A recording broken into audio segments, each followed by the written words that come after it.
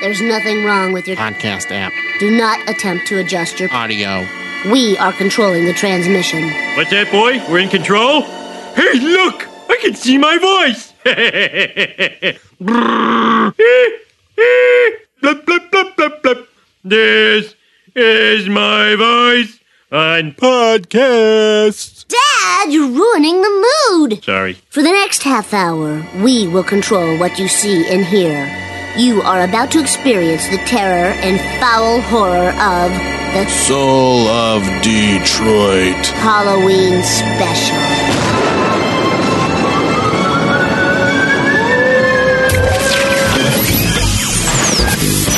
You asked interrogative questions around my face. It's gone. What are you doing? What are you doing? Come on. That is not paid for by them. That is paid for by the people of Detroit. You might be qualified, ML. I'm not qualified for this job. Let me tell you something. You want to go right now? Okay? You want to go right now, Albert? Hello, my good friends. It's your old pal, ML Elric, and this is technically our second Halloween horror show.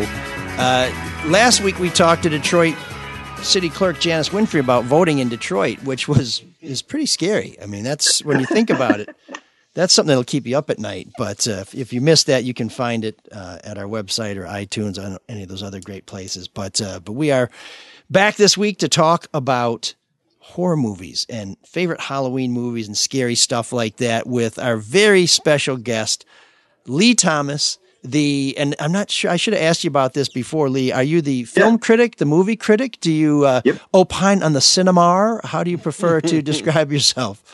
You just call me a movie dude. I can run down the resume quickly if you'd like. But yeah, Fox 2, I cover movies. I'm also a movie critic with the Critics' Choice Awards, African American Film Critics Association. I'm a member of SAG-AFTRA, all that stuff. So you don't tell people that you study film. You're not one of the egghead guys who says I just saw a wonderful new French movie where nobody talks and there was a clown who cried through the whole thing. That's not your scene. That's your speed. That was a good movie, ML. No, that's totally not my deal, man. I'm just a dude who loved movies his whole career. I started interviewing celebrities and my first job in 1991, and I just have covered Hollywood ever since.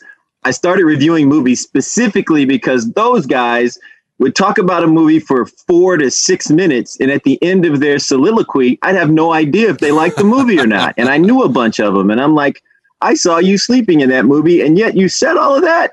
So I just say I'm a guy who likes movies and I give my opinion, but everybody has a valid opinion when it comes to movies. Lee, do you ever get to vote in any kind of an award show?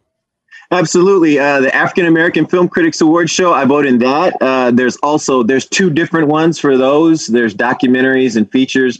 Also the Critics' Choice Awards, which used to be the Broadcast Film Critics Association.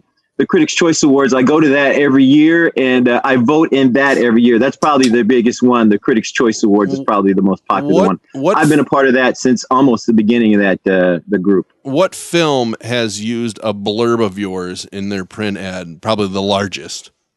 The one film that made me the most proud, it was a Denzel Washington movie called Hurricane. Oh, yeah. And I thought that movie was historic. It was magical. I thought it was a slice of history that needed to be shined a spotlight on. And so I think I made the poster for that one, which cool. Which was nice. Did it say historical, magical? Lee Thomas, Fox 2. It said better than a fart in the wind. that describes the level of my quotes, yeah. I forgot what he said, but I remember it was a Denzel movie, and I'm like, oh, man, I made it, baby. Yeah. I'm here. That covers everything but Denzel's movie Carbon Copy with George Segal back in the early 80s, which was worse than a fart in the wind, I think. But are we talking about the one where he had a son and didn't know it?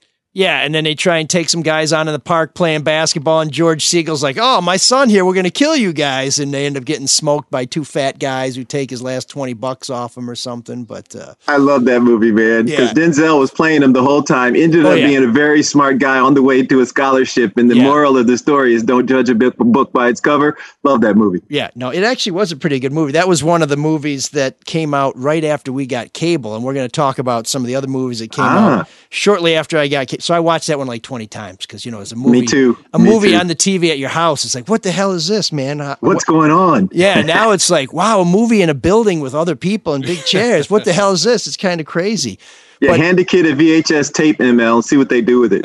Well, I know what they'll do. They'll do it to try and prop up their Xbox, because, or they'll use it as a coaster for their energy drink now that they're trying to get that esports scholarship. But right. But Lee is brought to us this week by our sponsor, Roy O'Brien Ford. If you're looking for a new ride, service, repairs, or even a top-notch oil change, Roy O'Brien Ford is the place to go. My mom bought a Ford Focus wagon there. It's fire engine red because my mom's still pretty groovy. And 108,000 miles later, she's still a satisfied customer. I should correct this. It's now 108,100 miles since last week. Right. Yeah. She's not alone, though. Roy O'Brien has been taking care of customers for nearly 75 years from the corner of 9 Mile and Mac. If you don't quite feel like taking the right track to 9 and Mac, as they say, go to royobrien.com and check out Fast Track, which lets you choose your vehicle and options. But that's not all. You can pick your deal. Lease, finance, or cash, get the value of your trade-in, apply for financing, and schedule delivery of your ride. If you go in person, Roy O'Brien Ford is serious about protecting you and their employees. I've been to the dealership. In fact, I just did a show from the front seat of an F-150, and I can tell you they're taking every measure to protect your health while you explore your options. To learn more, visit royobrien.com or call 888-566-5851 and be sure to tell them ML's mom's son sent you.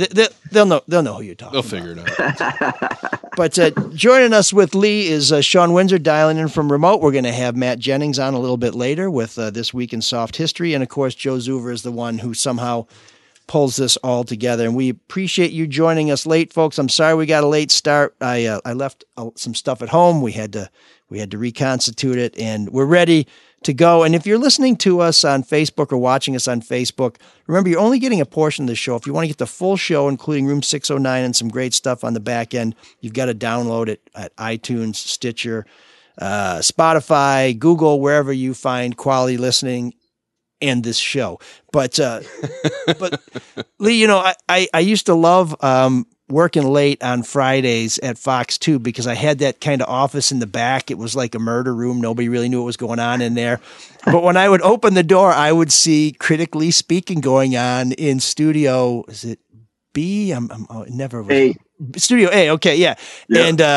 And it was always a great way to start my weekend because I don't get out to very many movies. But by the time I was in my car, I was like, okay, if I can sneak out this weekend, I know what I'm going to go to. And I've always really appreciated your very straightforward take on movies and you don't put on any airs, it's not, I don't know if I've ever even heard you pronounce a French word in there when you're talking about, even about French movies, but it's that kind of sensibility that I think we're looking for these days because it's, going to a movie used to be pretty expensive. Now, you may risk your life. So thanks for everything you're doing over there at Fox 2. And still, I remember when we used to have movie critics at every station, and I think there were 2 at some places, and the newspapers had a couple, and now it's Lee, man. You're the last man standing, keeping lonely guard out there. Hard to come by these days, man. And I grew my respect for this the hard way. I came up, like I said, covering entertainment, and so because of that, I had the opportunity to mix and mingle with some of the best. So I worked in New York at a very young age, and I worked with Joel Siegel, who was a very, very well-known national movie reviewer on Good Morning America. And when I would travel as well and go to movies. And I ran into Siskel and Ebert, who, by the way, did not sit together in the theater, nor did they leave or come together in the theater, even though we all saw the same movie. But it gave me a respect for a show that I loved, which was Siskel and Ebert. I also met Gene Shalit as well. So all these guys had an influence on me watching what they were doing and going, you know how you watch somebody you respect a lot and go, yeah, but you didn't do this, but you didn't do that. So I said if I was ever in the position, I would adapt some of what they do, and then I would kind of give my own spin to it. To me, I'm truly the everyman. I approach broadcasting like that. It should be like a conversation. And that, like, I'm talking to my boys about movies, and then they get to talk to me as well, because I don't think my opinion is the end all beat all. So I ask other critics to come on as well. So I appreciate you recognizing the work that goes into putting that thing together, because, you know, I write that whole show and it's ad-libbed a lot, but a lot of it is in the prompter as well. So it takes a little bit of work to make that one happen. Well, if you're watching TV and it looks easy, that just tells you how good the person is who's doing it, because I can tell you, as someone who never really mastered it, TV is some hard shit, man. Hey, Lee. It really is. It really is, guys. And the one thing that I will always remember that Joel Siegel told me after he yelled at me a couple of times was that you have to respect all of the people, usually 150 to up to 300 people that it took to make a movie, and respect that is their livelihood. This is the way they make a living and feed their family. So if you're going to blast a movie on its merits of filmmaking and storytelling, and never attack the individual or the person, because nobody should be defined by one single film or one single moment on film. So I tried to adapt that and try to have a healthy respect for the biz. Okay, well, to that point, before we dive into some of the Halloween horror movies, what is maybe your least favorite celebrity interview that you've ever done? One that maybe went awry or just you couldn't get anything out of it? Who are some of your least favorite interviews, since you've interviewed so many of the celebrities? Yeah, I got a few of them. Oh, good. Fire away. Yeah, well, the first one is the Judd sister. Is it Ashley Judd, the one that didn't sing? Is it Ashley Judd? It's Ashley, yeah. Right. She almost Ashley ran for the Ashley Senate, Judd. right? So the star of Double Jeopardy. Right. And so I interviewed her. And A Time to Kill, I was pretty young. I was in my mid-20s. I was in between. I was running over there to do this interview because I was actually there to interview a bigger star in that movie. It was Harvey Keitel, because I was living in New York, working in New York. Harvey Keitel is a big New York guy. I was there for him. But the big publicists say you also have to interview this other person. And so before I got Harvey, I got to interview her. And so I sit down, and my first question, because at that time she was not famous, I say, why didn't you become a singer? And she goes, well, I'm an actress. And I go, well, your mom's a singer, your sister's a singer, yeah. And you could have easily just went right into the singing business, thinking I'm having It's a fair question. Easy question, right? Yeah. The one you have to ask for the audience when you first interview this woman. She turns to me and goes, well, what does your dad do? And I go, well, my dad's an officer in the military. So what does your mom do? Well, you don't bring up my mama, first of all. But anyway, I say, my mom is a nurse aide.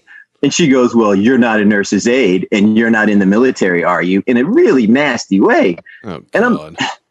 And I was sitting there going, so I just go, you know what? You don't really want to talk to me, and that's fine. So I took off my microphone and I set it down and I walked. But me walking was WABC and all of the ABC affiliates walking out the door. Oh. So her publicist made her find me in the green room and apologize, because I still had to go wait for Harvey Keitel. And she came to apologize, and the apology was insincere. But not 2 years later, I interviewed her again when she was more famous, and no recollection. I walk in the room and she treated me nice as could be. No recollection anything ever happened. Oh, man. I would have asked you the same question the next time. Why didn't you just say, before I was a movie critic, I was a doctor in the Navy, bitch? Yeah. Yeah, because I like my job. I was getting paid on Black Man Entertainment Reporter, one of 3 at the time in the whole country, and I just needed to keep my job. So who are some of the others? I had one that I'll share if my co-hosts allow me. Yeah, God, yeah. Go for it, man. They've been beating up a lot on me lately. But should I say co-defendants? But who was the second worst, Lee? Well, I got. Well, oh my God, Harvey Keitel is the worst person to interview ever. I won't do the long story unless you guys want it. What was the movie, by the way? Was it the same one? Or did you have another experience with him that was bad? No, I'm sorry. Not Harvey Keitel. I'm sorry. Tommy Lee Jones. Tommy Lee Jones is the worst person to interview ever. And he's a very intelligent man, but he's the worst person to interview ever. Wow. I said that he was Al Gore's roommate when they went to college. And the inspiration for Love Story was Al Gore, right? Tommy has confirmed that, didn't he? He didn't confirm anything to me. As a matter of fact, it went sour. I sat down and I go, oh my God, I was excited to talk to him. Al Gore's your roommate. Do you guys still keep in touch? What is the relationship? What was it like? What is it like now? And who could have known that both you guys would go this far in life? And he goes, yeah, he was my roommate. What do you got next? Oh, and I go, I was like, I thought I was going to get a good story. And I looked down at my notes and I go, he was your roommate, wasn't he? He goes, yep. And he goes, is that all you got, kid? And I literally looked at the cameraman like, help, or what do I do now? You're looking in the next. The cameraman shrugs his shoulders like, this is what you get. So I go, tell me about your character, and let my 3 minutes or 4 minutes I had with the guy burn. Wow. You didn't look in every outhouse, doghouse, hen house for the next question? I mean, if my next question to anything in depth about him was, I wasn't going to get it. Yeah. So if he's contractually obligated to talk about the movie. Right. So obviously that's where he went. So I could go on. This guy is terrible. So years later, every time I have to interview him, all of the reporters feel the same way. So I'm sitting in a line years later to interview him for it wasn't one of the Men in Black movies. It was one movie he did with him and a group of girls. It was like the sheriff or something. It was not that. It was okay movie. And so we're sitting outside going, you have to ask Harvey Keitel a question and you have to sit there and wait for him to answer it. And the person that sits there the longest wins, and we'll all buy you lunch. The other reporters from Sacramento, the guy from Chicago, guy from Milwaukee, we all agree. I asked him a question and he literally did not answer the question and did not say a word or move for 7 seconds. It was the longest 7 seconds ever. Yeah. And I just sit there nodding my head like, but then I couldn't take it. The guy who won last 18 seconds. The guy from Sacramento lasted 18 seconds. I don't know how he did it. Well, there's not that much going on in Sacramento. That guy's difficult. So was he always that way, do you think, or did he just kind of become a big timer? I think he's always that way and still is that way. And now people just don't like, if I get an offer to interview him, I'll pass. Interviewing those celebrities, that's kind of a tough gig, especially when it's a junket and they're doing a bunch back to back to back, because they come up with one story that they want to share and they never really alter it from interview to interview. And so I think asking people personal questions it's a little bit off the beaten path, but it might get him to open up. I don't know why he would bristle at it. You have to walk the line with asking a personal question without being incendiary or or digging too deep or salacious. And it's really a fine line. Sometimes you're getting ready to walk in, the publicist goes like, walking in to interview Bruce Willis about the first NC-17 movie. I forgot what it was, the name of it, but he had a scene in it with a young lady that was much younger than him. And the publicist says, no questions on NC-17. And I'm like, huh? How can you not want to ask about? So I asked Willis a question, Bruce Willis, who's great, who kind of recognized me a little bit when I walked in the door. And I say, man, this movie's getting a lot of attention. And he goes, oh boy, is it? And I go, you can talk about whatever you want. I'm just saying, I don't know how you handle this much attention before people have even seen it. He gave me every answer that I wanted. And at the end of the interview, when they stopped rolling, I only had like 5 minutes. I leaned in and I said, you didn't have to answer that, but thank you for doing that. And he's like, you asked me the right way. And I'm like, dude, you're awesome. And then I, put the answer on the feed for everybody to use. That's cool. So I was an intern at the Detroit Free Press back in 1990, and I had to interview Jeff Daniels. I was in the features department. And Jeff nice guy. Yeah. He's the best. Well, I believe that's true. But he was he was on the way up. He had, I think, done Purple Rose of Cairo, and it was for Arachnophobia. So back then, you'd get tickets to go see it, you'd watch it, and then you'd do the interview. Mm-hmm. So I watched the movie, but I was not terribly prepared for this this interview. I was kind of a hard news guy. I was in the features department. Now I'm interviewing a movie star who I'd kind of heard from people who knew him when he was at Central that he was kind of thought he was the cock of the block, and he had a little crew that used to swagger all over Mount Pleasant. And so I get the interview. It's Friday. It's like 5 o'clock. It's satellite. So he's been doing interviews all day. I'm not super prepared. Back at that time, I used to wear a bow tie every day and stuff. Oh, that's nice, man. Yeah. Well, it's if I knew then what I know now, I wouldn't have been a virgin so long. But I got to the interview, and the problem is it was one of these things where, and I don't know if you used to have to do these back then, but they take you to a room in some PR place, and it's a nondescript room. There's a TV, there's you, and there's a delay. So it's like a transatlantic call. So every time we sort of got a little momentum going, there was a hitch, and you couldn't tell, did somebody understand the question? Are they pausing? Are they whatever? So we start off, and the first thing he says to me is, well, I hope this is better than that idiot in Orlando. And I thought, oh, shit, this is not going to be a good day. And I knew I wasn't really prepared. So then he says, nice bow tie. And I said, yeah, my mom got it for me. And I was trying to be funny. But because there's a delay, all comedy is lost in the delay. And so he's like, yeah, okay. So it's just terrible. I'm talking to him. And then I was like, well, do you see yourself at some point trying to do something more serious, like when Bill Murray tried to do Razor's Edge, and he's like, where's this question coming from? He's like, no, I'm not. And he was just really salty the whole time. And by the time the interview was over, I just felt like one of those guys who completely gets undressed by a big star. And I was like, God, I'm glad that's over. But some of it was me. Some of it was a long day. But I remember getting out of it and thinking, I got to get a drink. Jeff Daniels just tore the shit out of me, man. He didn't like my bow tie. I asked Sam nothing. Jackson what the L in Samuel L. Jackson stands for. Oh. And he goes, did you not read anything about me? And I go, oh my God. Oh, I remember there were a few in the Drew and Mike days that we had. One was, if anybody knows who Tara Patrick is, an adult star. Yeah, with the guy from Rancid, right? Yeah, Evan Seinfeld. That's funny. Yeah. Why didn't he say, ask me about Elle again? That would have been a great answer. I'd have probably passed out if he did, man. That guy's intimidating. Tara Patrick, though, they sent this whole package. We went through it. We read it all. The interview starts, and she's like, that's not me. That's not me. And just was a total, just not a very nice person. So much so that the publicist ended up calling back later and apologizing for sending the wrong packet. So she went through a whole string of 10 interviews. Oh, my God, that's terrible. Where they had sent the wrong information out. I know Dave Navarro, called back and apologized because he went off. And the one that kills me is MCA from Beastie Boys was an interview that was so bad.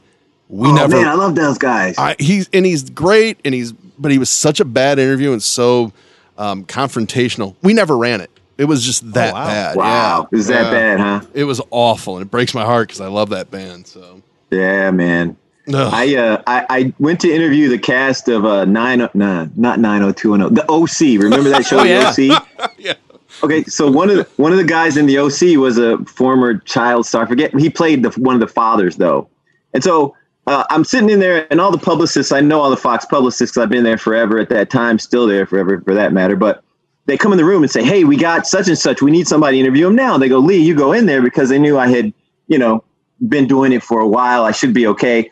And they plot me down in front of the guy. And I realize I have no idea who the guy is. Oh, no. And I've watched the show. So I asked my first question about, I say, so your character does this on the show, because I thought, okay, it's this guy. And I asked the question, and he goes, nope, he doesn't do that at all. And I go, well, does he do this? He goes, nope, he doesn't do that either. And he goes, what does he do? You have no idea who I am, do you? And I go, I'm sorry, I don't. Oh, that sucks. And then, that sounds like a bigger problem for him than for you, right? The question is really simple. I said, head or gut? He goes, what do you mean? I said, head or gut, man. You get a free shot. That's the way me and my boys used to do it. You get one free shot. And he starts laughing and goes, I play the dad. And I'm like, oh, yeah, there it is. And I went to my dad notes real quick and woo. And fortunately, he took it with humor. But I forget the guy's name, but he was a famous child star that ended up playing dad roles. Is it Peter Gallagher? Anyway, Peter Gallagher? What's his name? Was Peter Gallagher the guy with the big eyebrows? Was that the dad in the OC? No, that's not him. I got to look it up. I'll tell you while you guys are talking. Yeah, no, that's one of those things I would think, because there's a power dynamic in these interviews, and I really felt in the Jeff Daniels interview that he was. Hey, Donovan. Tate Donovan. Tate Yeah, okay. Donovan, okay. Yep. Tate Donovan. So I felt that Jeff was a star and I was nothing, which obviously was completely wrong. But if you're an established critic and you get into an interview with somebody and you don't know who he is, he should be more worried about, boy, I gotta make Lee happy because Lee's been around. I'm just some jackass. Nobody knows who I am. I better up my game because otherwise this seat's going to get cold and I'm never going to be in it again. But man, I had a bad one with a guy that lost 80 pounds and didn't want to talk about it. You ever see the movie Moneyball? Yeah. Jonah Hill. Jonah Hill. So Brad Pitt doesn't show up. So Jonah Hill has to do all the interviews. And this is the first movie since he lost like 60 or 80 pounds. So I sit down. I go, hey, man, good to talk to you again. You lost a lot of weight. How's it going? He goes, I was on a diet. I exercised and I lost weight. And I said, yeah, but you lost a bit, 80 pounds. Is that all you did? Or did you have some specific kind of diet? He goes, I was on a diet. I lost 80 pounds and I exercised. And I'm like, so that's all you're going to say is that? You want to elaborate a little more? He goes, nope.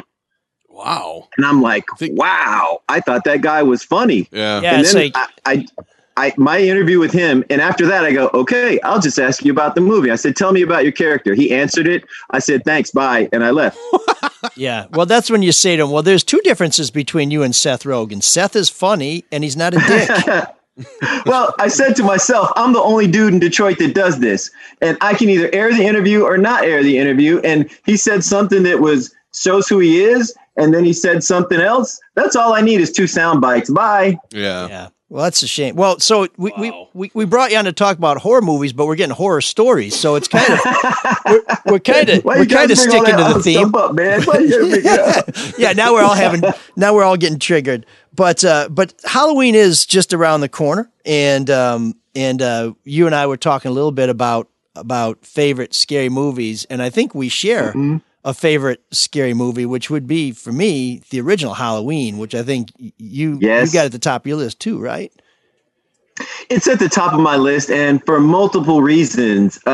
First of all, because it's the first movie that scared the shite out of me. I mean, it really did, because for me, a horror movie has to be kind of grounded in reality. And you know that there's always that one house on the block with that one guy that never speaks to nobody, that you see him watering his lawn sometimes at night, and you're like, what is that dude? So Mike Myers was that guy for me. And so when I saw that movie, and plus Jamie Lee Curtis was hot then, she's hot now, she always will be. And so that movie just stood out to me. And then there's like 10 movies later, Jamie Lee Curtis comes back and they do another Halloween in 2018. And that movie was good too. So it's a twofer for me. I know there are 11 movies. There's another one coming out in 2021. But for Halloween, those two films is a good example of what a good horror movie is. It's based in some kind of reality that you can latch onto, more so than just, some made up clown or I don't know. I just need a little bit of realism that can be plausible in a horror movie for it to work for me. And those two movies work for me. Well, to that point, I would say for me, it's The Exorcist. Maybe it's the Catholic upbringing, but The Exorcist was so freaky. I just assume that's based in some kind of reality. Is that up there on your list? Oh, absolutely. That's actually number 2 on my list. Number 1 is Halloween. Number 2 is The Exorcist. Number 3, The Shining. Oh yeah. Red Rum. Oh yeah. Oh my God. Because that guy just Jack Nicholson. So Here's great. Johnny. I just want a painting like the one in Scatman's motel room. That's what I'm like. That black velvet painting. Those are my awesome. top 3 horror films, man. Good pick on that one. How about The Omen? Yeah, see, The Omen. You've been warned. My brother was more of an Omen type dude. Okay. Now, how do you separate horror from suspense? Because the two of the best ones lately in the most recent years is Jordan Peele doing Get Out and Us. I thought Us was really good. Man, I thought that movie's terrible. Oh, you didn't like Us, really? I thought the movie was okay. Can we debate this for a moment? Sure. May we? Sure. Because usually when I debate people on this, their mind changes. Okay. Were there no police in the whole town? Number 1. No. Nobody owned a gun in the whole town. Nobody. No, they didn't know. And then the Hands Across America thing was a feeble attempt at what? I didn't like the Hands Across America campaign when it was out. And then they kind of tried to reconstitute it for this horror movie. And I just didn't understand it. Well, maybe as a participant in Hands Across America, which I was, believe it or not, maybe just. Oh, my bad. Sorry about that. I don't care. Lee, I don't care. I don't know. I did find it to be a little bit predictable, but it's just something. Okay, maybe individually the scenes. Peter Nyong'o's performance is awesome. Yeah. Winston Duke's performance, awesome. And the performances were great. The script needed a lot of work. Get Out, on the other hand, now that is a fantastic film. Do you consider consider that a horror movie? Sorry, Mark. No, same question. Do you consider that a horror movie? Yeah. To me, that's more of a suspense thriller than a horror film. Because a horror films, to me, I know it has to do with blood and gore, but usually it has to do with some kind of supernatural entity.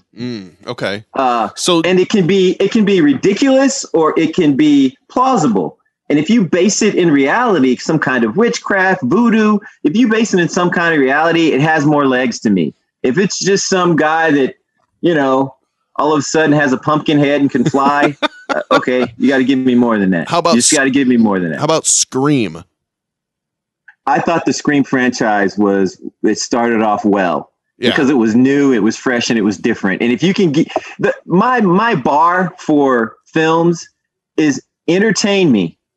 Don't have me go into the movie and going, if this whole thing is a dream at the end, like I did for Inception, totally different genre. Yes. If this whole thing's a dream at the end, I'm done. I said that 10 minutes into Inception. I'm like, oh my God, it was. That's DiCaprio, right? It's one of my favorite movies of all time. Yeah. Christopher Nolan. A lot of people think it's the best movie of all time. I love Good it. movie, not the best. Just be careful when you're talking. Mark was also in Up with People, so we gotta steer clear of any shots at Up with People. Maybe. Up with people, you mean wherever you go. Boom, boom, boom. Take it away, Mark. Yeah, he was on the top of the pyramid, so I was a while ago. Like helping people. They threw him up in the air, and it was a lot of hugs. That was pre-COVID, so that's the one good just thing about appreciate it. I just COVID-19. wasn't part of that stuff. No Up with People in COVID-19. So there's a silver lining we've been looking for 6 months. Up with People did perform at a halftime. I just want to point that out. So of a they Super did. Bowl, yeah. I think they came to my high school. So much for Lee, the I have a quick. tour. Oh, sorry. Go ahead, Sean. I just have a quick question for you, Lee. What do you think of Mike asking Jeff Daniels if he'd ever been in a serious movie after he'd already been in Terms of Endearment?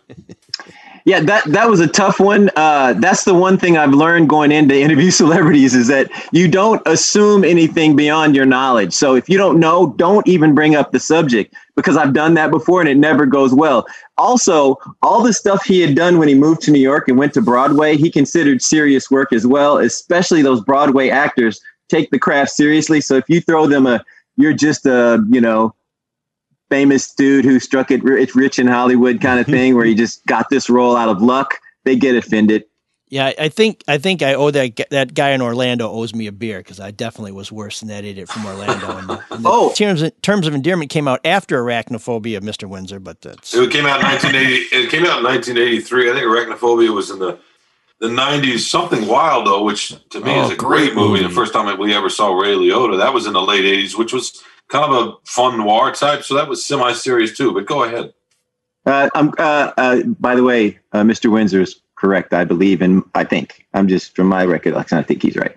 Well, that's the first time No anybody's hate ever though, said that. I'm just- I guess the story is 30 years later. I still don't know shit about Jeff Daniels. I should probably keep, but I did lose the bow If you were tie. British, you would. I did lose the bow tie. Man, So but there's some I'm telling progress. you walk out of that interview and your life is the same. You still busted down doors. You won your awards. You did your thing. So, it's just stuff that happened in the past. And what happened to Jeff Daniels after that? Guy disappeared. So take that, Totally gone. Chelsea. Yeah. What story were you going to share, Lee? What were you? Oh yeah. So I had a guy, one of my good friends out of Atlanta who doesn't do this anymore. He went into real estate and makes a lot more money. But he interviewed Snoop Dogg for Starsky and Hutch right before I interviewed Snoop Dogg. Oh, boy. And he comes out of the room, face white as a sheet, and goes, "Oh my God, what did I just do?" And I go, "What did you say?" And they're like, you know how they'll stop the room and go, "We need a second here. Give us a couple minutes. Snoop needs a second." And I go, "What did you say?" He goes, I said to one of his answers, I said, "For shizzle my nizzle." Oh. And Snoop Dogg looked at me and pointed at me and said, "You can't say nizzle." Nizzle is the N-word for anybody who doesn't Right. know it. So he just said Nizzle to Snoop Dogg. And so I told him what Nizzle was, and he goes, "Oh my God, I just said that." He was a white guy. He said, "Oh my God, I just said that to Snoop Dogg." I go, "Yeah, man, but don't worry about it, because Snoop knows that you didn't know that you just said that." He sits down, and he's petrified. So I go in the room, and I say, "Snoop, my dude from Atlanta is upset." He goes, "Ain't no thing." He goes, "L-I-G." I said, "What?" He said, "Tell him L-I-G." Let it I go. said, "Okay." He goes, "Let it go. Yeah. I am moved on." I'm like, "Okay." And I got a great interview from him. So, Mark, get the bell ready. Okay. When we were doing all the Kwame Kilpatrick stories, there used to be a website, Shizzleate This Shit, where you could take stuff and put it in, and it would translate into what Snoop would say. And we had some of the craziest headlines that would come out of that, because you'd put just a standard headline and be like, "Fools and Brizzles, don't blah, blah, blah, blah, blah." I'm like, what does that mean? I mean, it was, I don't know what happened to that website, but we just spend hours just taking this serious stuff and put it into it and saying, "Oh, thank God, Snoop, because we're about to lose our mind." And now we get a little comic relief out of it. But oh, that's great. That is great. Lee, I wanted to ask you, so when it comes to, like horror movies and directors, do you like the old ones? I mean, we didn't even mention Alfred Hitchcock, who is just the best at suspense. But then there's what do you think about Night of the Living Dead, which is the first zombie movie? George Romero directed it. George Romero. It seems kind of old now. For me, especially back then, I was not into horror movies. So Carpenter's probably, and I know that's still Halloween, but he's probably the guy that I'd say, man, this guy really bases these things in something I can attach to. George Romero kind of missed me. The zombie thing kind of missed me, and it still does. I'm not big on zombie stuff unless it's a good story. Yeah. Like World War Z, I thought was a great story. I just saw one called Love and Monsters that just came out a couple weeks ago that has to do with the zombie apocalypse. I like it because it's a great story. So if you just throw zombies in there, and I haven't seen Night of the Living Dead, and I probably never will, but yeah, if I had to say an old school horror guy that I latched onto, it's probably John Carpenter.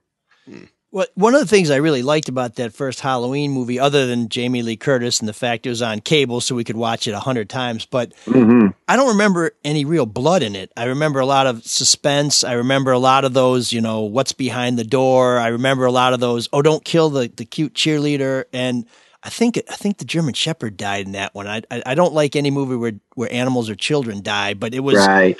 It was really and Donald Pleasance was awesome, man. I mean, he was that sort of driven guy who had devoted his life to try and bottle up evil. I mean, there was so many good things going on in there where it wasn't just like, and I know I'm out of my depth now talking about Saw, but my sense about a movie like Saw is if you don't want to see a bunch of guts flying around and a bunch of torture, right?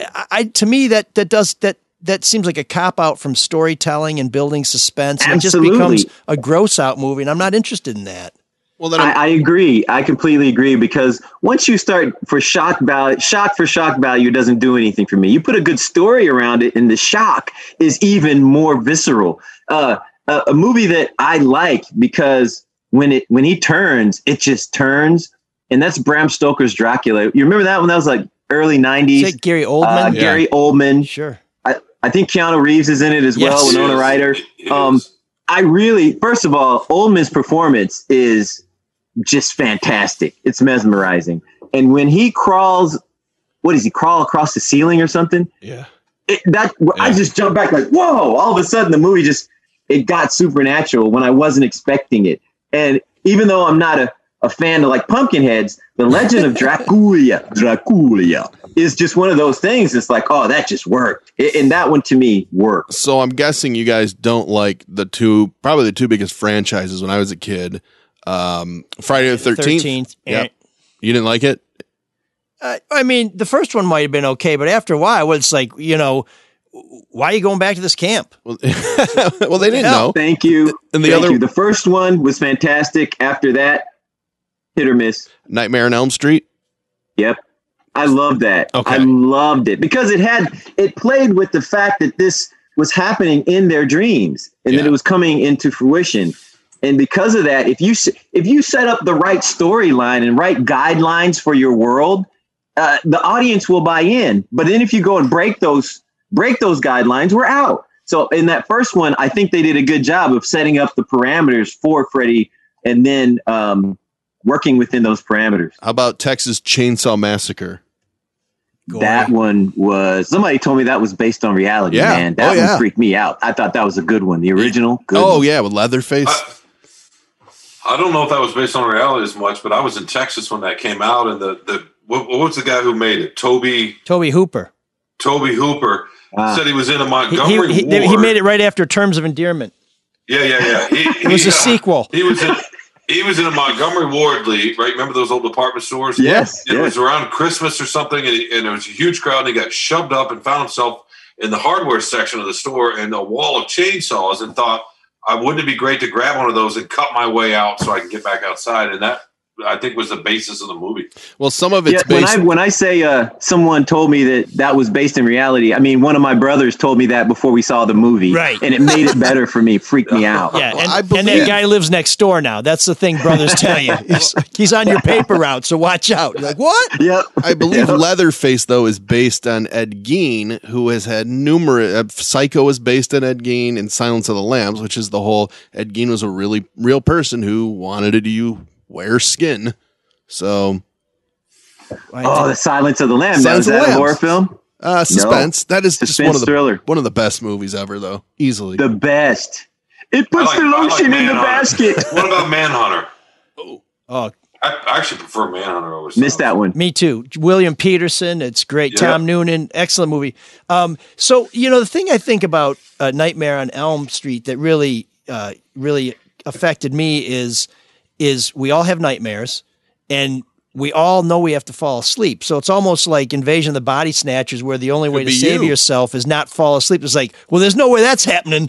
So I hope I'm not the dude who doesn't wake up with my chest getting stabbed to pieces. But you tape your eyes open that night. Oh, yeah. One of the best movies I thought that had that power of scaring and involves my brother was Poltergeist. I remember seeing that at the Shores Madrid, just across the street from Roy O'Brien, by the way. And when we were all freaked out, we were all scared. It had that supernatural thing where you're like, what's happening? And then the guy peels his face off, but he doesn't really peel his face off. And so now is it psychological? Are there really demons there? Mm-hmm. Is the little dwarf woman or the little person a good person or a bad person? But by the time that clown comes out from under the bed and wraps his arm around the little boy, my brother just got up and goes, "Let's go! Let's get out of here!" And he starts running for the exit. To me, that's the hallmark of a good horror movie. If you can scare the shit out of little boys, you got something. What about Jaws? Do you consider Jaws horror, Lee? That one's a very suspenseful film, but not a horror film.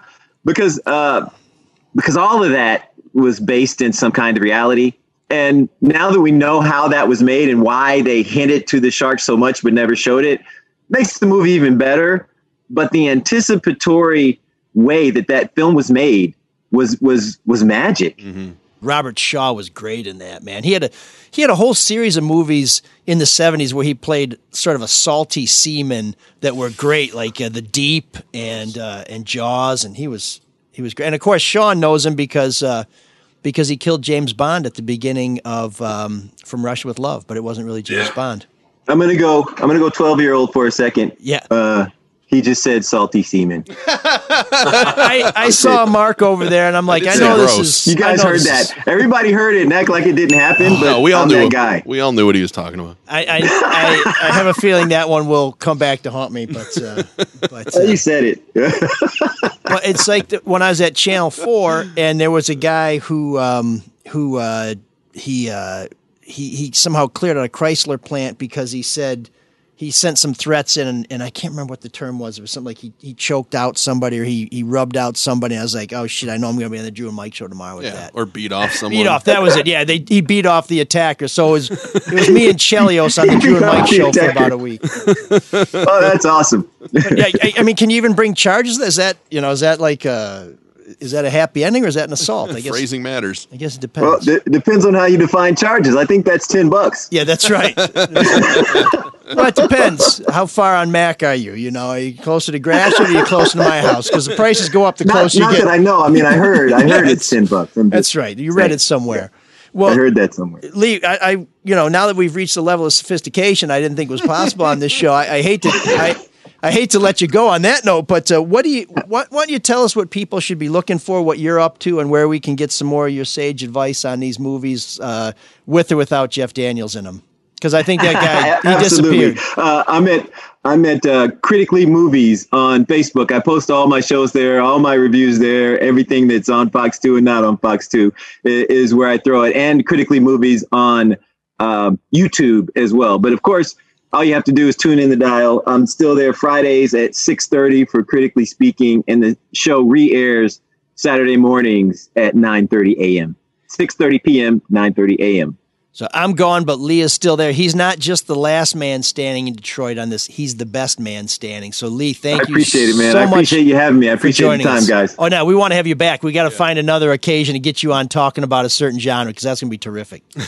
Anytime, fellas. I appreciate it. Have a good one. Thank you, Thanks, Lee. All righty. All guests appearing on ML Solo Detroit receive a 12-pack of Altus Lager. Oh, he loves beer. Unfortunately, unlike Janice Winfrey, I know that Lee Thomas is going to accept that 12-pack of Altus Lager, so I'm going to have to deliver that one. But yeah, he's great. What a great he's and you know what, so obviously we see people and we think we know things about people, but I'll just tell you, I've known Lee a while. He is a genuinely awesome guy and just terrific at what he does. He's one of those guys you can take what he says to the bank, and I love the way when he breaks down movies that. He cannot like a movie, but based on what he's said, you can say, I understand why Lee didn't like that, but based on what he said, I think I would like that, and I'm going to go see it anyways. And that's a talent. And from what I understand, Gene Siskel was a dick. Yeah. But Roger Ebert was an awesome dude. And any film critic who thinks they can give advice to Michael Jordan rants and raves behind the Bulls bench, it's like, come on, Siskel. Who's the old Free Press movie reviewer that was there for a long time? Is it Lawson? Terry Lawson. Terry Lawson. Yeah, I understand he was not a charming individual by any means. He was not a fan of Drew and Mike. Yeah, he also was a free rider who decided he wanted to exercise his union rights when he got his shit in a trap. But we'll keep that for another story. But he yelled at us during a movie screening. Why? What did he do? What did he say? Well, I mean, I'm not saying he didn't have the right to yell at us, but it was the Greg Kinnear movie about Bob Crane. Remember Bob Crane from Speaking Hogan's of Autofocus. Autofocus, great movie. Also featured Salty Seaman. Exactly. And so there might have been some chuckling and commenting along with ourselves, and he just got very mad. Some of us are trying to work here. Yeah. Well, to which the reply was, so are we. I don't know. Take that, Lawson. Thumbs down. I'm sure. Hey, Mark, I have a quick question for you. Do you think Mike was paying attention when Lee made the point about how his opinion is not the end-all, be-all, and he didn't want to come across that way? Well, that's Lee's opinion, not If Lee had no, my opinion, I know, he'd be but wrong. I just wondered if Mike took note of that. I because I'm not in studio, Mark, so I was curious what you saw from your vantage point. I think he was just thinking about his next story. My reaction to that was the dude's reaction when Jackie Treehorn said that the brain was the biggest sexual organ in the body. I was like, well, that's your opinion, man. So, the great Ben Gazzar. Hey, if you own or work at a company that needs marketing materials, it's time to listen up. The newest sponsor of Detroit's newest podcast. Wait a minute, how old is this thing? Sir Speedy signs. Print, Sir Speedy Print Signs Marketing. To print out a new read. I'm materially challenged here. You know why? Because I didn't have this printed at Sir Speedy Print Signs and Marketing in Harper Woods, Troy, and Novi.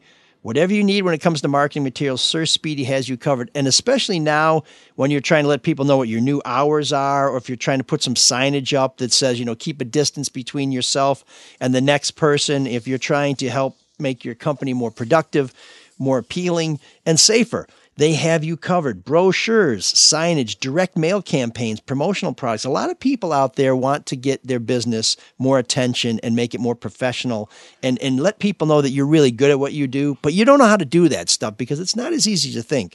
At Sir Speedy, they can do it all. They have a full creative staff that can help you design whatever you need. So if you're a company that's just starting and need to get your marketing going, or you're a company that needs to take your marketing materials to the next level, call my friends at Sir Speedy. It's 586-777-7500. That's 586-777-7500.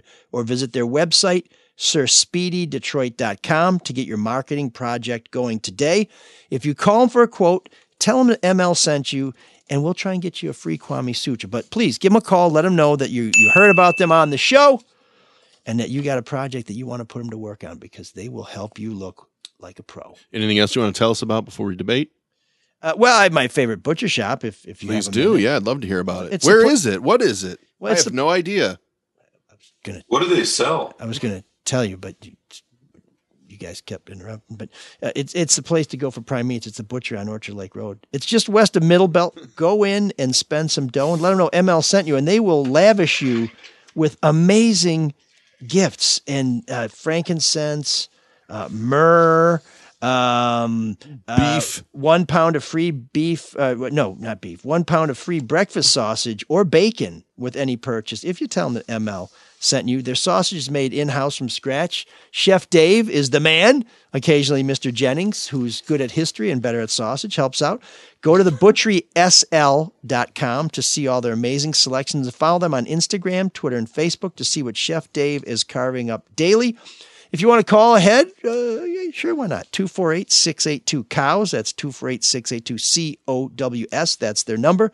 They even have small private cooking class with Chef Dave and Chef Julie. Check them out. It's worth the drive, I promise you. Make sure you tell them ML sent you so you can get your free stuff. And they now ship the USDA Prime and American Wagyu beef nationwide. So if you can't get there, they can get to you. Thebutcherysl.com. Great people, great food, good times. Get there now. I won't change my mind on anything, regardless of the facts that are set out before me. I'm dug in, and I'll never change. Freight nut. Freight two. Freight nut. Freight two. Freight nut infinity. Freight two infinity plus one. No. So I was telling my wife, Michigan journalist Leo Treesabal, today that this weather sucks. It's cold, it's wet, it's rainy, it's been like this for a while. And she said, Saturday was beautiful, except for that shitty football game. Oh. And I said, yeah, Minnesota really blew it. But she was referring to the Spartans, but okay. But I'm joined by a guy who expected Minnesota to roll over the blue and gold, and a guy who, well, what is it? Maize. Corn? Oh, yes. Urine colored something on that. Whatever makes you happy. But I didn't expect him to roll. I expected Minnesota to beat Michigan. Right, but then the other guy on the line here, Mr. Windsor, expects Michigan to go 7-1. I guess he's figuring that one is going to come somewhere else, but the debate I got to ask as we prepare for the annual Michigan State tilt is Michigan for real, and is Michigan State really what we saw? Is Mel Tucker John Mel Smith II? I'll let the pro go first. What do you think, Sean? I'm no pro. I don't know. They didn't look. I mean, it is an insult to say they weren't ready to play. I mean, obviously they were, but one of the Michigan State players said afterwards that the thing that bothered him the most was that Rutgers seemed to want it more and play harder from the beginning, and that's, I think, was what was a little bit disconcerting, right? You know, the turnovers, they're not going to turn the ball over 7 times, whatever. Yep. They were sloppy. There are a lot of excuses, but Greg Schiano, Rutgers coach, was under more or less the same circumstances, right? Mm-hmm. New team, couldn't practice the last spring because of the pandemic like everybody else. Had to install a new system in a very short amount of time. And his team looked fine, but it was just that competitive kind of spirit that wasn't there, and that's a little worrisome to me if you're a Spartan fan. I don't think they're going to be as bad as all you Sparties are freaking out. Like Sean just said, I still got them going 7-1 now. Of course you do. 7 turnovers. They did outgain Rutgers. It's just one of those weird games. That being said, I think it might take a little longer than anybody would hope. Quarterback looked good. I mean, except for holding the ball too long. Why did they throw the ball more? I felt like that was a little disconcerting too, right? They were stubborn. Yeah. Yeah. When the receivers don't run the routes, you got to have a little less confidence there, right? There were a couple picks where he threw it, I think, where it was supposed to go, and the receiver looks back and says, "Oh, left, not right. Yeah, that's mine." So well, those are like read situations where it's up to the player as the play is unfolding to see where the defense is, and they go one way or the other. They rep all that out in practice, but there was a little bit of stubbornness too. You're right. It's just one game. It's hard to know. Mel Tucker just has 1 year of head coaching experience, so it's hard to know what it was at Colorado. What was he, 5-7? Yeah. People rave about him, but I would worry about that aspect. Yeah, I mean, Colorado had struggled before he got there. Obviously, it's why he was there. But so I don't know. I don't want to be one of these folks that say, it's just one game. It reminded me a little bit of Patricia's debut. When the Lions played the Jets. What are you saying? Don't bring his name up. What are you talking about? Don't bring him anywhere near my Spartans. On the other hand, he did come in late. D'Antonio announced late. So that time lost in the spring or late winter, I think was important. Let me ask ML this question. Does it hurt you to see how good Cincinnati and Luke Fickell are doing? Luke Fickell can consume my salty semen. I don't care about Luke Fickell. Do you understand? Yeah, but he was already there, though, right? I mean, sure. So he had a program. Sure, but that was the guy who was going to, come to Michigan State. No, he got beat. He got beat twice by Memphis. He was not the answer. Well, I'm just okay. I just looking at the way the team has performed. I think he made the right decision. Wrong. No. Okay. No. There's a talent deficit too, right? Yes. I mean, can we say that? I hate to say that about kids, but they're just not quite as gifted as they were under D'Antonio's during his best seasons, his best years. The recruiting had slipped a little. And regarding talent, I take back what I said to you, Sean, because I felt like Michigan didn't have the talent depth, especially on offense. They proved me entirely wrong, even though they were going against a very weak Minnesota defense. I think Michigan's a lot better than I thought they were. As ML just what do you think, Mike? I mean, crunches away on a carrot. It's not a carrot. No, Michigan's I'm biting down on that tooth I have that releases the death potion. You know what they have, Mark? I watched that game. Joe Milton, the quarterback, gives Harbaugh the kind of player he really hasn't had in his tenure, at least at Michigan. And we'll see what he does as the defenses get better, but he's certainly got a lot of potential. So he's new. And then I think the speed and skill level is as good as it's been since the first year or two when he had all those NFL guys running around, I would agree with that. It's I don't know. I was surprised, happily surprised. So I don't think Michigan's that good, but I thought Minnesota was pretty good, and I have to reassess everything because after that game. So here's how it works in Spartanland, and I don't think this is a mystery to anybody. Another lesson. When Michigan State loses, all you have to look forward to salvage your weekend is seeing Michigan get completely waxed by anybody. Appalachian State, you name it, doesn't matter. And they stormed Minnesota. I mean, they just rolled those Gophers. And I'm sitting here thinking, well, I know Michigan State's got a better game in it than what we saw in Spartan Stadium, but I don't think they're going to dial it up that fast. I don't think they're going to fix the problems that quickly to go into Ann Arbor and play the team that did that to Minnesota, because I think Minnesota's better than Michigan State was, and they look like dog shit at home.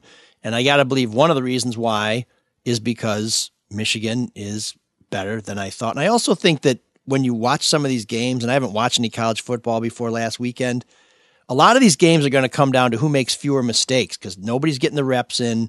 Nobody's had the sessions. They need to be completely prepared. And so sloppy, less disciplined teams come in at a massive disadvantage. And at least in Michigan, Jim Harbaugh has been mismanaging that program long enough that everybody knows the playbook. Whereas in East Lansing, our guys' playbook, they just got it.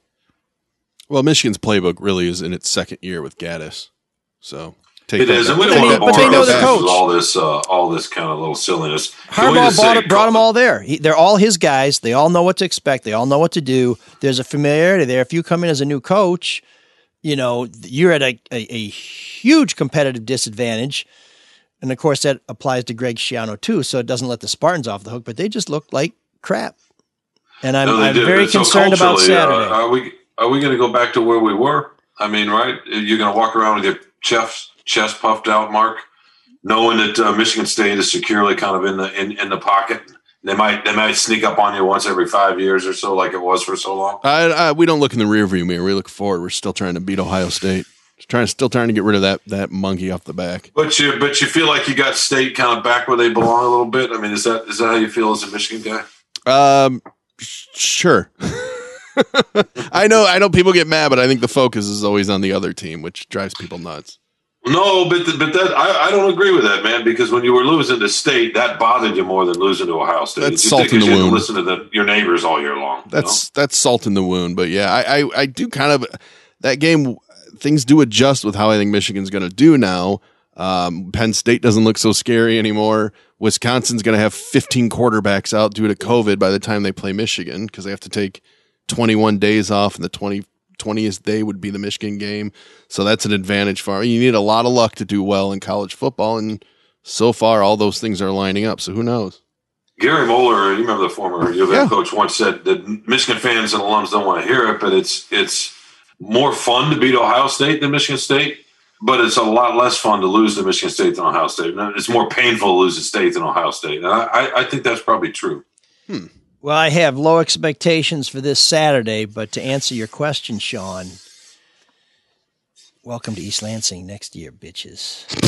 Really? Okay, great. Go with that. Oh, man, the geeks have inherited the earth. Did I do that? What a dork. Does him wanting to play with us again mean that he's turning into a geek, or we're turning into cool guys? Well, your old buddy ML Elric has a confession to make. And yes, I did refer to myself in the third person. That's the way it is around here. You may not be aware of this, but my Kilpatrick royalties don't kick in until the 8th mention of any combination of the words Kwame, Kilpatrick, or Pulitzer. So my financial future is looking pretty sweet. If you'd like a similar arrangement, you can get your own damn Pulitzer, or maybe call Luke Nowacki with Pinnacle Wealth Strategies. He can help you find a way to provide for your retirement future that he may or may not involve reading through Meryl Sext messages at the Anchor Bar. What? That's right. It may or may not involve reading through Meryl Sext oral, yeah. Messages at the Anchor Bar. A salty semen. Is this a read? Reference. Call Luke at 248-663-4748 because when you call Luke Nowacki, he will make sure it's all about you, sweetheart. Securities and investment advisory services offered through Royal Alliance Associates Inc. Member FINRA/SIPC. Royal Alliance Associates Inc. is separately owned, and other entities and/or marketing names, products, or services referenced here are independent of Royal Alliance Associates Inc. So that salty seaman, Robert Shaw, was great as Quint in Jaws, and he was great in The Deep. But here's what you got in The Deep that you did not get in Jaws: Jacqueline Bisset in a bathing suit. So, I'll take it. Something to think about. So, anyways, is she still alive today? She is. She's probably not in a bathing suit. You're so stuck in the 70s and 80s. If she's wearing any sort of one piece thing, it's like a body diaper or something. But very that's classy, sophisticated woman. So we are up to our Geek of the Week, and I don't know, Sean. Would you care to start us off to inaugurate this week's Geek of the Week? I have proceedings. A couple of people. One is me for not wanting to participate anymore in the Geek of the Week because I'm a geek and I have a lot of flaws and I don't want to pass judgment on anybody else. So that's one. But I'm gonna go with. I see you got over it very quickly. Yeah, I'm just gonna go. It's my people, or what I used to think of as my people. It's the left who are okay with the new Supreme Court judge just because they think she's cute. Is that a lot of people? Where did I see that? I haven't seen that story anywhere. No, there's a few people out there. It's a secret sort of thing. It's what it all comes down to, right? Always. What do you mean? Because she's a woman? No. Because if you think somebody's handsome, then then nothing else matters. Like with Elric, he's handsome, so he can get away with referring to himself in the third person. Say. Wow. You know what I mean? It's, yeah. I don't know about that, but thank you. And I'm glad that you're keeping your distance, fella. My nominee is going to be the famous, this is in quotes, famous North Carolina preacher who urinated on the plane from Vegas to Detroit on the woman. I don't know if you guys are familiar with the story, but what really makes it funny today is... It was in the P-Fress. I mean, the Free Press. We had that story, I believe. Okay, can I change my Geek of the Week after that? I'm just going to let that one sit there for a while. The P-Fress. It's a Pig Latin joke. No, we got it. We all understood it. Is it too early for the bad joke segment? Am I stealing Matt's stuff? Matt's now? on deck. Don't worry. Okay. But Will Graham, who is the great grandson of Billy Graham, who is from North Carolina, had to actually come out and say, it was not me who urinated on a plane on a passenger. So it just makes me chuckle that it's to the point where people have to deny that it's them. So what a big head on him thinking that he's the only North Carolina preacher. Take it easy. Willie. I know there's a lot down there, isn't there? I would assume. Preachers in North Carolina, holy smokes, that's all they got. We don't have enough people to go to the churches. They got so many damn preachers down there in North I'm sure our choice is lost. So who was the Geek of the Week?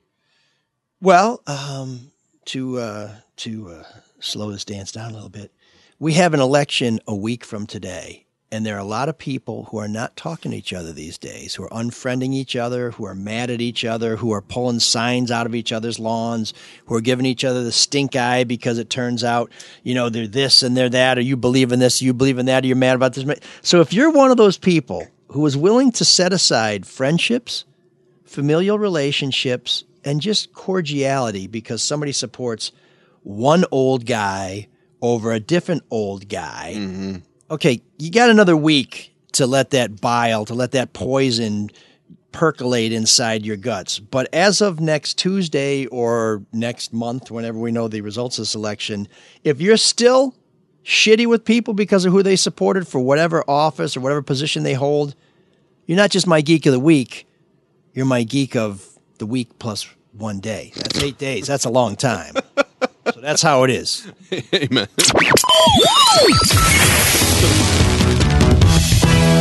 The kids are soft. I don't care for that guy. Me neither. Too soft.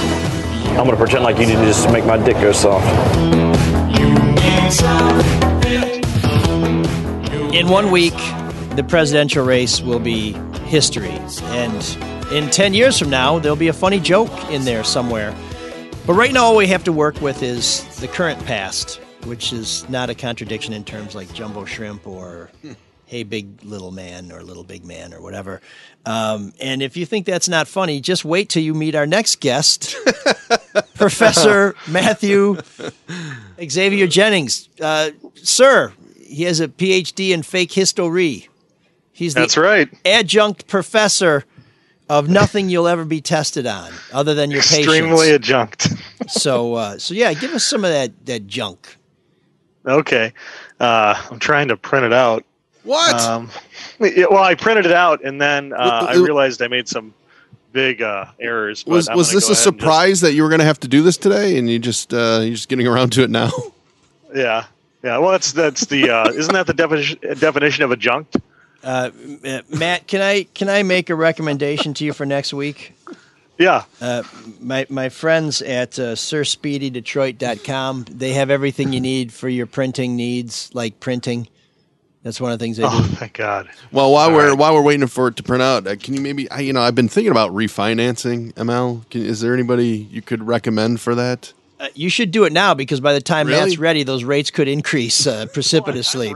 But the Hall Financial, boy, I'll tell you what, they're working around the clock to get you a good deal. And when I say a good deal, I mean a better deal than you got right now because it's a great time to look at your options. Mortgage rates have been down for quite a while, but not like they are now. If you haven't refinanced in the last year, Hall Financial is here to help. In fact, I'm due to talk to them in December, and I'm looking forward to them beating the great rate they gave me the last time I did a deal with them. So if you want to lower your monthly payments and keep some extra money in your pocket, maybe you want to skip a couple payments, that's perfectly legal. That's not going to get you in trouble. It's because when you refinance, there's a little transition period. You can keep some money in your pocket. And then when you start paying out again, you'll be paying out less because you got a better deal. So why not see if you can save some money or cut your term? give them a call. Talk to my man, Dan Morrison, Hall Financial. Their business is fastest in the business, and that's why they have so many 5-star reviews that other people like us who ask for 5-star reviews are insanely jealous. So go to our webpage and click on the logo for them to get started, or call 248-308-5000. That was good grammar. Click on the logo for them. For thems, I think it is. Call 248-308-5000. You will save bigly. Hall Financial, lower payments, better options, more personal attention. NMLS 1467435. And we are grateful for Hall Financial support. Listen, folks, when you call anybody who we support, it's because we think that they are reputable. If they're not, you let us know. We'll blow them up. But let them know that you heard about them from our show, because if they don't think they're reaching you, then they will reach us and say, we're done. And then when they're done, we're done. And then we're all history. And that's a hard history. Segue. Beautiful segue. That's a hard hit. It's a dire message I have to deliver. Is it done printing, Matt? Yeah, and I apologize because I actually had my original copy, but I had a bunch of marks I was marking out, and then I've been trying to print it for the last 15 minutes, and now 3 of them are printing right now. So great. Don't you just have like that little bird in the stone cage like Fred and Wilma? Isn't that what you use normally? Okay. In 1971, the British House of Commons voted in favor of joining the European Economic Community as long as they agreed to keep the men wearing Adidas track pants and leather sandals in Europe. Wow, I love that delay. You're sure that's the English? It's not the French. No, yeah. Well, it could have been the French or the Germans. Do they have socks with those sandals? Yes, in Albania they put 2 pairs of socks on. Don't mess with the Albanians, dude. Oh, sorry. Okay. I love their Rocky. Which one is that? The one with Clubber Lang, or is that Rocky 3? No, that's Rocky 2, wasn't it? Yeah, it's Rocky 3. You know, I feel sorry for your wife. She's a real man. Best Rocky of all times. Anything with Mr. T, you can't go wrong. Yeah. All right, that's a good horror movie. In 1988, Debbie Gibson held a seance at her Halloween party in her home to contact the spirits of Liberace and Sid Vicious. The seance didn't work because Sid Vicious wouldn't be caught dead with Liberace. Is that the joke? Yeah. Did Debbie Gibson really have this seance? I mean, that's I found that online. I didn't make it up. Mark, didn't you go to college with Debbie Gibson? Huh? I thought she was a Wolverine. Really? Yeah. That's news to me. I believe Debbie Gibson did go to college at the University of Michigan. She's a little older than me. Now she's a little bit more she's on the offensive line for Michigan State. That's not true, is it? I think it is. All right, I'm going to look it up. It'd be cool if it was Tiffany, but... Look it up, Marky. Look it up. Okay, well, he's checking. Be more funny. Start good luck with that one, guys. Hitting them punchlines. In 2007, Roger Ebert sat down in an exclusive interview, and one of the questions was, what is your favorite horror movie of all time? And Ebert cut her off at the end of the question and said, Jaws. You know, it's not funny, but I get it. He was without a mandible at the end, but he was quite a mandible. He also lost a lot of weight, like Jonah. What's his name? But Hill. Yeah, Jonah Hill. That's right. So, okay. Yeah, I know. He was in the movie Thinner, I think. Yikes. That was a bad joke. Damn it. That's okay. The next one's going to be great. Yeah, the next one's going to be awesome. In 2008, former Detroit Mayor Kwame Kilpatrick was sentenced to 4 months in jail. Of course, we all know he received a few more years added after that. And I think the most fascinating thing about that case was the fact that the Kilpatrick family just this year tried to lobby to get him released due to the COVID-19 outbreak. But the decision was quickly overruled when new damning evidence was submitted against Kwame by Tekashi 6ix9ine. God, it's a horrible, horrible piece. I hate my life. That's not funny. I know. So funny, I forgot to laugh. Well, if President Trump is handing out clemency, we will see, Matt, if he can pardon you for that last joke. But great day in history. Thank you, Matt. Again. So There's an all-night party in room 7609.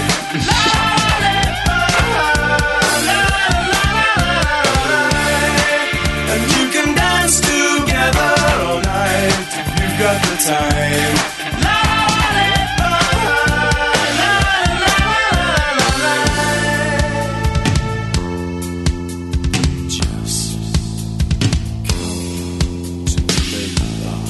Now that Matt is done revising history, we have some non-new wave bands who are doing some revisionist new wave cover tunes. They're basically taking hits you knew from great new wave bands and putting their own stamp on them, like every great cover band does. And this week, giving us kind of a Halloween feel, is Dope covering Dead or Alive's "You Spin Me Right Round Like a Record, Baby." Right round.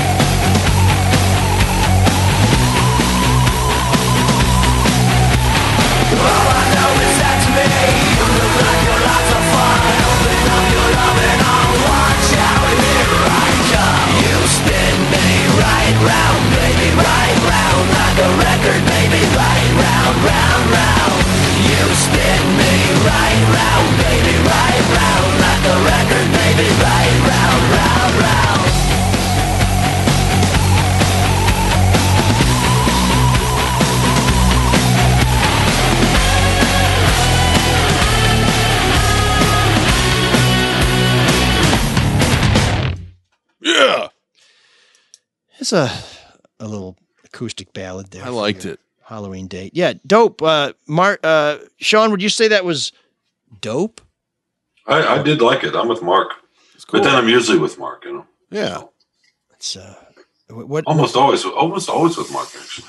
Anything heavy like that is good. What did you like best about it? It had a danceable beat. It was it subtle undertones of. Do you really want to know the answer? It had some edge with the guitar, you know, which we don't normally hear on this show. Not only that, but if you listen to the time signature, it's that straight, steady 4-on-4, which is the easiest way to groove and dance. I don't even know what that means. 3, 4. I don't know. Boom, boom, boom, boom. That's so way over my head. Masterclass. Okay. What did you like it better than the original?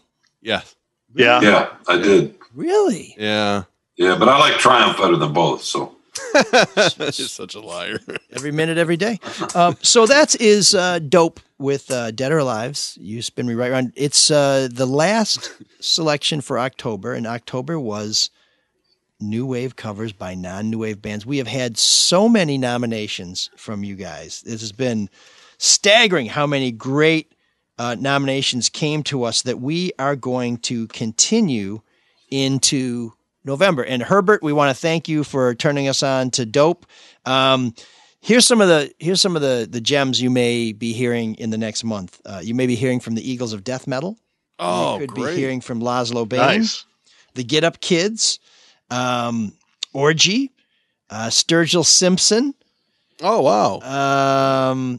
Save It for Later, covered by Pete Townsend and David Gilmour, which would be pretty. Pearl Jam's done a good cover of that. Oh, have they? Okay. Yeah. Mm-hmm. Marilyn Manson. If we do some Marilyn Manson covers, I have a great Marilyn Manson story that I'll favor you all with. And I don't know if we're going to get to it, but we may have to go into December. But Kirsten Dunst really covers. Well, I won't say what she covers. We'll have to.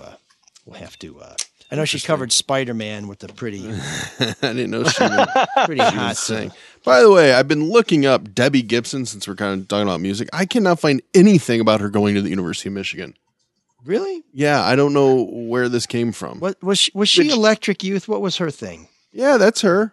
I'm pretty sure. I'll get back to you on that. I don't know why, but I'm dying to know the answer to this. Okay, I'll have to find it. I'm sure she did at some point. At any rate, you can send us your nominations and your feedback. We like to hear back from you at mlsoulofdetroit@gmail.com. In theory, you'll call us at 313-288-9070. That's Butterfield 89070. We would love to have some voicemails to play on the show, but we can't play them if you don't make them. So please give us a call. And we have some really cool new merchandise coming up, some long sleeve t-shirts, some hoodies, and some winter hats. So keep an eye on our website as those become in stock. We will make those available. In the meantime, there's lots of cool stuff that folks can find where, Mr. Fellhauer? DrewandMikeStore.com. I believe it's back up. It was down for a while. Oh, no. But now it should be back up. Some of those things are discounted, price to move. So they were a bargain before, now even more so. And if you would like to just say, you know what, why would I want any of your swag when I can just straight up give you money like our good friend Kristen does on a regular basis? We are very grateful to her. Yeah. Thank you, Kristen. How do other cheapskates get in on the game? She's not a cheapskate. She's very generous, but how do some of these skinflints change their ways? mlsoulofdetroit.com, little donate button up there too. And you know what? I was on there yesterday. I realized that all the episodes weren't on there, so I did fix that. So all the past episodes are on there if you can't find them anywhere else, at the very least. It's funny you say it because I've been exchanging some emails with a former neighbor and a former student of mine, Ben Blackwell. He's the drummer for the Dirt Bombs. He helps run Third Man Records. He's Jack White's nephew. Wow. And he and I were talking about some stuff that happened in the neighborhood 20 years ago. And I wanted to, he's in Nashville now, where Third Man is based. And I wanted to send him some links to our Kilpatrick episodes, the one with Mike Bellotta, the prosecutor, who put Kilpatrick away. And then Daniel Ferguson, the brother-in-law, who has been, was a great guest. And I could not find him on the website, mlsoulofdetroit.com. You tell me they're there now. That's great. That's what I want to do. So check out some of those great episodes. If you want to sit in on this show, I know to those of you who watch and listen, it seems like a Swiss watch. There's no mistakes. It's flawless. Well, it doesn't just happen, folks. That's because of our meticulous pre-game preparation and our post-game post-mortem. If you want to participate in that, if you want to be a fly in the wall for that, if you want to dial in on Zoom, all you got to do is make a purchase, let's say around $50 from Manscaped. That's manscaped.com. This morning I used their shampoo and body wash, which Sean considers strictly body wash. But that's okay. That's okay.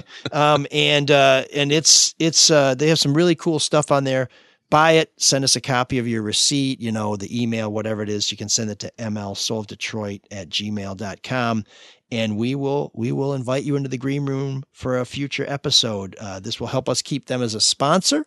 It will help keep you smelling nice and fresh, and those unwanted hairs will not be there. When you go in there, you got to use promo code ML. That's the key, promo code ML.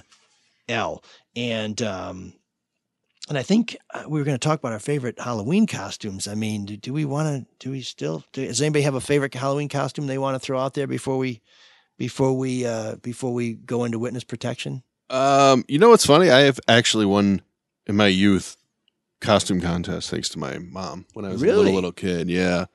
I think I was an upside down man. I was a chest of drawers.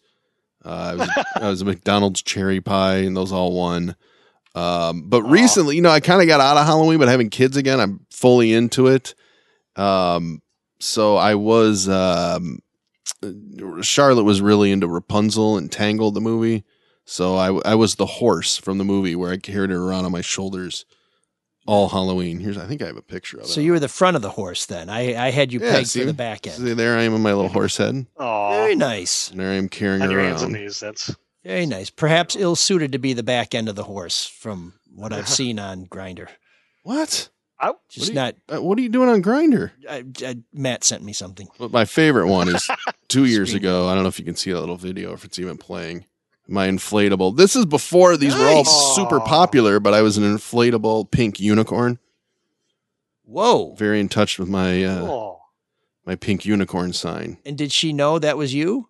Oh, she did. Yeah, she was very surprised, but they loved it. She's a very happy little girl. Look at her, she's dancing. That's pretty good. Do you still have that? Oh yeah, I think I'm gonna wear it. I'm gonna wear it this year because I don't have another costume this year. Okay. So. Now, just a word advice from a friend.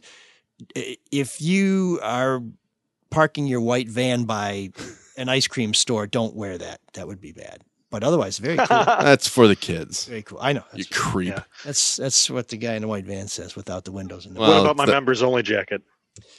They're coming back. Not anytime soon, but don't get rid of that yet. The irony lives. Sean, your favorite Halloween costume or your most notorious Halloween costume? I just, whatever the plastic masks were. You're talking about when we were kids? Whenever. I see you have your Martin Van Buren costume on today. No, my favorite's probably the Elrickian. Oh, really? A little bit of stubble here, an earring that's 30 years out of date, and a bow tie. A bow tie to call attention to yourself. And then you just talk all day. Exactly. There you go. That's the Elrickian, and I think it works well. So now Luke Nowacki's writing your stuff. I'll have to speak to Luke about Oh, good. It should be. That's my favorite holiday is Halloween. Really? Absolutely. Yeah. I've been a zombie from the age of 15 years old every year until around 40. But what about for Halloween? What were you? Yeah, I was going to say you've been a zombie since about just normal. Just, normal every day. ML. So I'm the king of the high concept. Of course you are. Halloween costume. So one year, I love it when someone has to explain their costumes. Yeah, one year I went as Ish from Kingpin, and nobody knew who I was. I just had a dark suit, a white shirt, a hat, and I carried around a bowling ball, and people were like, yeah, whatever. Then another year I was Hank Venture. Oh, yeah. But because people don't really know the Venture brothers, people kept coming up to me and say, hey, Freddie from Scooby-Doo. And I'm like, no, I'm Hank Venture. And they're like, okay. Hey, tell us about the story where you were at a costume party or what you thought you were in a costume, nobody else was. That's a great story. I want to hear that. That's the year I was Poe. That was that Alan Lengel had a Halloween party. Talk about that. Yeah, because that's actually interesting. Costumes optional, or I guess no costumes, and I came as Poe. And there was a woman in the little buffet line, obviously pre-COVID, and she said, "That's a great costume." And I said, deadpan, like, "What costume?" And she kept her distance for the rest of the night, which happens to me when I meet women when I'm not in costume. So it was a very typical evening for me. But I did later wear that Poe costume before the Bulldogs won their last championship. Before every game, I try and lighten the mood in the locker room by putting on some sort of. Do you still have it? Low grade skin. I do still have it, but I didn't wear it today. And this year, my daughter got me a Cobra Kai headband, which I was going to wear into the studio today, but I forgot because one year I went as a ninja, but that was that's cultural appropriation. So, no, it's Johnny Lawrence. I was appropriating. You're appropriating his cultural appropriation. Bully Dick. Yeah, but just remember he's Greek, so William Zabka in real life. Yep. Isn't that Greek? I thought it was Polish. Oh, maybe. Well, all I know is he's got those track pants and sandals. Okay, this week in soft cultural references, Matt Jennings, everybody. So anyways, have a happy and safe Halloween. I don't know if anybody's putting candy out or not. I think we're going to put some stuff in bags and throw it on a table and say, grab it and get out. But we wish you a safe and happy Halloween. Please subscribe to the podcast. Facebook has given us all kinds of headaches, so if you want to keep up to date, please subscribe. Please share us, retweet, repost, all that good stuff. Please rate us. We love to get your feedback, positive or negative. I think you know by now that we will share it all without fear or favor. And if we could just ask you a small favor before we go, just love the podcast for all its faults. And this week we're going to hit a milestone. 1.5 million downloads with this episode when it posts, so that's pretty cool. Wow. Sean, what do you got going? You just came back from seeing the Lions. I think, are you going to be in Ann Arbor now? Michigan State. I'm going to go to that, and then the Lions Colts Sunday. So first weekend where I'll be at a college stadium and then at an NFL stadium back to back for the first time, and it actually feels a little bit normal. Most stadiums will obviously be empty with in terms of fans, but still. Okay. That should be fun. So you can find Sean's work at freep.com. If you'd like to subscribe, we sure would appreciate it. It's 99 cents a month for the first 3 months. You're not going to be able to beat that. And next week, I want to give you a heads up. We will not be broadcasting on Tuesday because it's Election Day. We encourage you to vote. Please, we don't care who you vote for. I know a lot of people, and we've lost some friends because they think this show skews a little bit to the left. I guess we're all entitled to our own opinions. I think we try and keep it on the we try and insist on facts, and maybe if that makes us liberal, then so be it. But here's the deal. We want you to vote. We don't care who you vote for. You got to go out and vote. You got to do your part. You got to participate in this document, in this democracy, because that's what makes America great, and will keep America great no matter who wins. We can fight over that next year. But please vote. We will not be recording on Tuesday because we will be working and voting. But on Wednesday, we will have a special post-election broadcast. So please, if you've been one of our friends who dials in on Facebook on Tuesday, please plan on doing that next Wednesday, which I believe is the 4th. And in the meantime, there's lots of other great listening here on the Red Shovel Network. There's Charlie LaDuff's No BS News Hour. There's No Filter Sports with Eli, Denny, and Bob. And, of course, the Drew and Mike podcast every damn day. You can't miss that one. Catch it if you can. We are ML Soul of Detroit. We appreciate your time. Big thanks to our special guest, Lee Thomas. Catch him at Fox 2. Great guy, outstanding at what he does. And I think that's it. I think it's time for us to welcome our friend Cyrus to usher us out. So, Cyrus. Can you dig that? Can you dig it? Can you dig it? What he's typed will be a window into his madness. Feeling fine. Wow, that's a relief.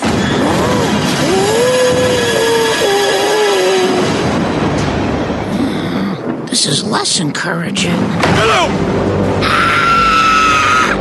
What do you think? All I need is a title.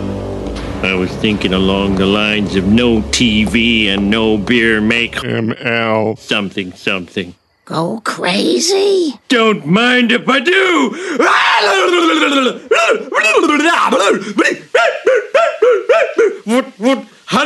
What?